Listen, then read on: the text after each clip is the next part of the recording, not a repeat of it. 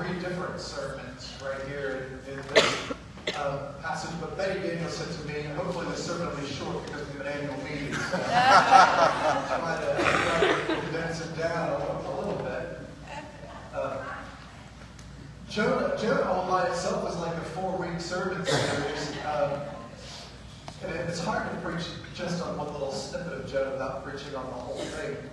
But we begin with this little passage today from Jonah with, and the word of the Lord came to Jonah a second time, which is important to remember because that means there was a first time. And you might remember the first time the word of the Lord came to Jonah. Jonah was supposed to go this way, and Jonah went that way, as far as he could go away, and thinking that he could flee God, and most importantly, not have to preach to Ninevites who were the enemy of Israel. Because why would he want to give them the word of the Lord, right? And so, got on the boat. God sent a storm. Jonah tried to hide even from the storm. Finally, the sailors picked him up and threw him into the water in order to save the boat, because Jonah rather die than actually go and turn around and preach to Nineveh. And unfortunately for Jonah, or fortunately, however you want to look at it, a fish swallowed him up. And so there Jonah was stuck in a fish for 3 days. And chapter 2 is all about praying and repenting of not obeying the word of the Lord. And so the fish spewed him up onto dry land. And so now we have that the word of the Lord came to Jonah a second time. And so Jonah reluctantly gave maybe the world's worst sermon that actually was effective. He was told to go to Nineveh. He started walking only 1 day into a 3-day journey and basically said, here's his sermon. In 40 days, Nineveh is going to be overthrown.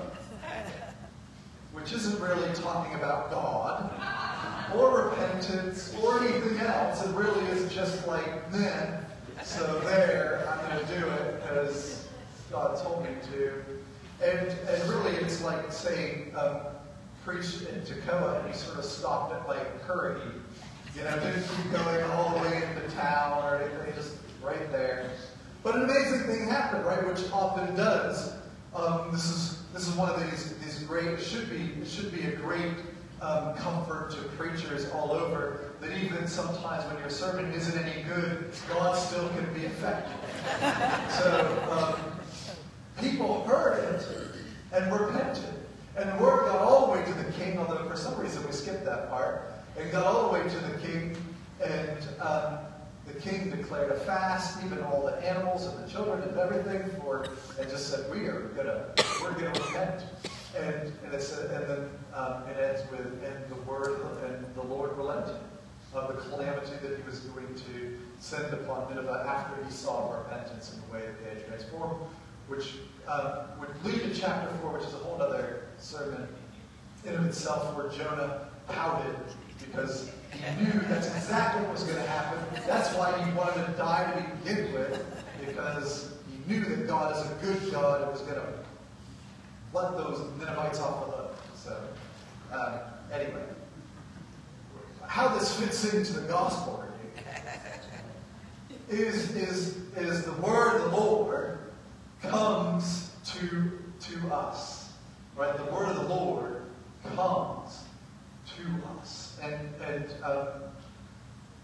we think of the word of the Lord. Oftentimes, we think of scriptures, we think of God, we think of this sort of audible voice, maybe. But the reality, of course, is while those things are also the word of the Lord, the word of the Lord is Jesus. Right? Jesus is the Word made flesh. This is, in the beginning was the Word. The Word was God. The Word was God. And so here we have Jesus calling his disciples, really the beginning of his ministry right here. John the Baptist has been imprisoned, and so Jesus picks right up where John left off. John's message was, repent, the kingdom of God is at hand. And then so Jesus says, repent, for the kingdom of God is at hand. Now, this is a little parentheses bracket, because as I was driving on 123, I saw, repent, Jesus is coming. So there's a little bit different though, right? Because while there's some truth to these things that we're always sort of living in repentance, the kingdom of God is here now, right? It is sort of a little bit different. So that's a whole different story. But we do like to sort of continue these Old Testament motifs in our lives today. Jesus says, repent, the kingdom of God is at hand. And then he goes and he finds the first disciples, right? He calls Peter and Andrew, and then he calls James and John. And they were fishermen. And he just says, hey, follow me. I'll make you fisher of men. And they dropped their nets and they followed. And there's a couple of really important aspects about this touch. Not least of which is if Jesus, is really obviously listening to the Holy Spirit, because you would figure the people that Jesus might recruit first might be like scholars or priests or Pharisees or somebody that's smart and educated, as the Sanhedrin sort of were annoyed when Peter stood before them after the healing of the lame man, and Peter began to go through all the stuff. They said, these people are not educated, and yet they're very smart. What's going on here? So that's when the Holy Spirit came on. But first, they're just fishermen, and Jesus calls them. He brings them. And as I said, there's a couple things that jump out to me when I read that. The first is that we've come into this this place oftentimes where the way you hear God is by you need to withdraw. You need to go away. You need to go on retreat. You need to set aside time. You need to be still in your prayer closet or corner or whatever the case may be, and just be still. Listen. And while that is certainly good, it's definitely good to break out of the cacophony of the noise of the world. There is a truth that God interacts where you are. Right? God can come in and invade your life right where your present moment is, while you're sitting at your desk typing away, while you're driving in your car, while you're mowing the lawn, while you're just cooking dinner. Whatever it is that you're doing, God is there. God can be there and interferes and interacts and invades your life and speaks. And so here's Peter and Andrew. They're just minding their own business, right? They're just fishing as they do every day. And Jesus says, stop fishing and come follow me, and I'll make you fish for people.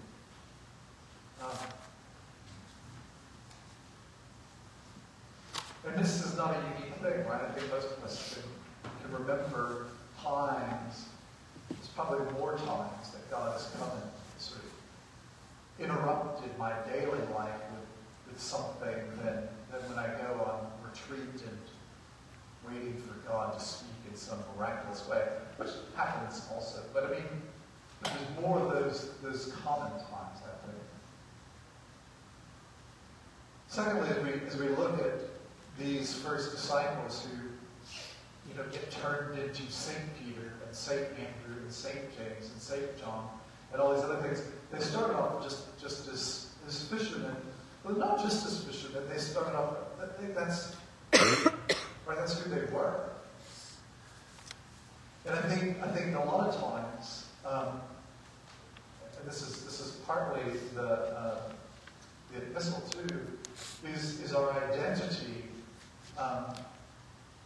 becomes greater than what God is doing and how we are as children of God. That is, we identify ourselves as our career, or where we're from, or who our family is, or I'm an Episcopalian Episcopalian, or I'm a Presbyterian, or I'm been in Stevens County my whole life, or I'm a Georgian, or I'm a Georgia fan, or I'm a, whatever.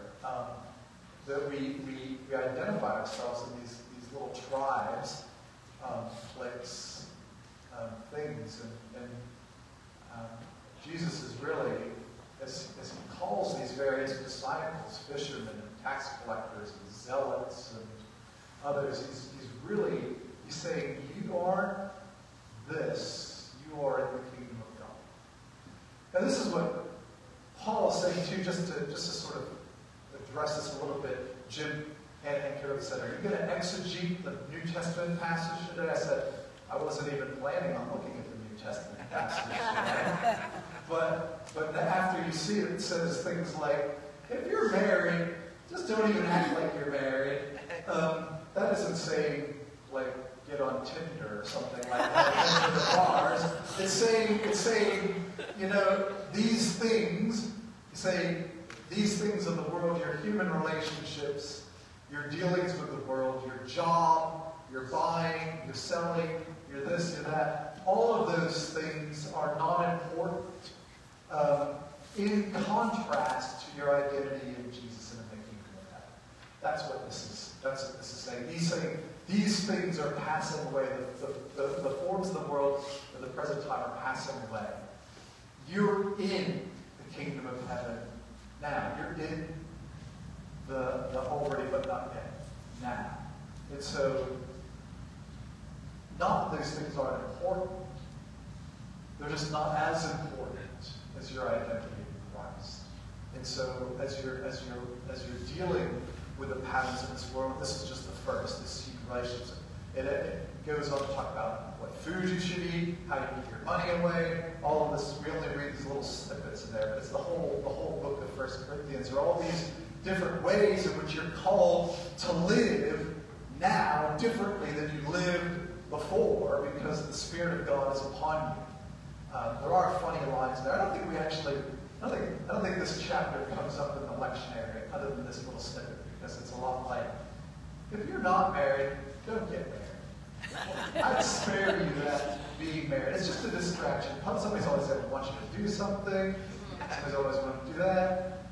Wives, if your husband dies, you have to obey him. So you're welcome to take another husband, but if I were you, I would happier off the way you are now. These aren't really very high things that you preach so much in the church, but it's the reason that because we don't do the whole dictionary.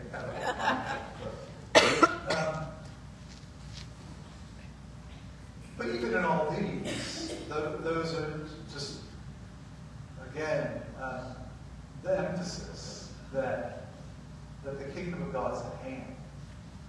It's your identity. You may have some identities, but your primary identity is a disciple of Christ. Your primary identity is a child of God. Your primary identity is an heir of the kingdom of heaven. And so, as we lead into later the annual meeting,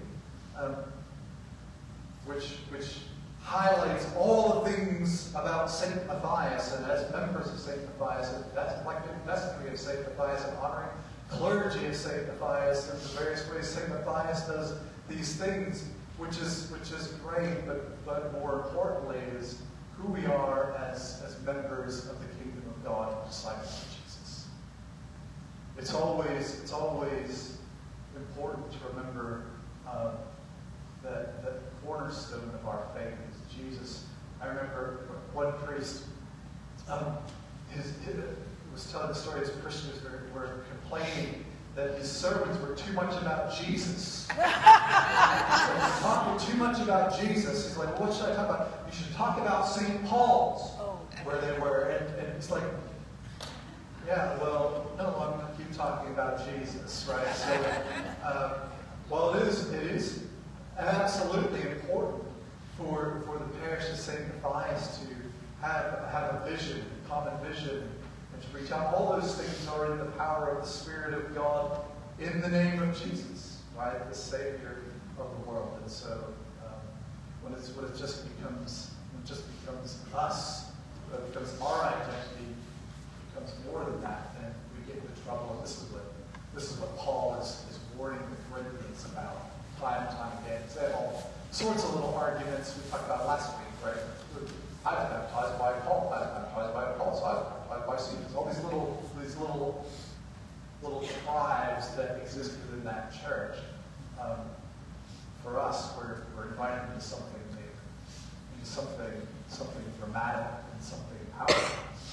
That God meets us right where we are and invites us to receive the grace and love which is available to us, and worse, as Jonah found out, available even to our enemies, right? Available to the whole world. That God is so gracious, that God is so loving, that God is so kind, that God wants all to be saved, even people we don't like. Because God loves them too. And so, and because of that, then we're invited to strive to love our enemies, and to love our neighbors, and to disregard our identity as anything more than just God's chosen, who proclaims the good news of God in Christ Jesus. So, maybe allow God to intersect and invade those common everyday aspects of our life. It's almost like we'll talk more about retreat and that sort of thing then, but just now, for now, allow God to come to intersect all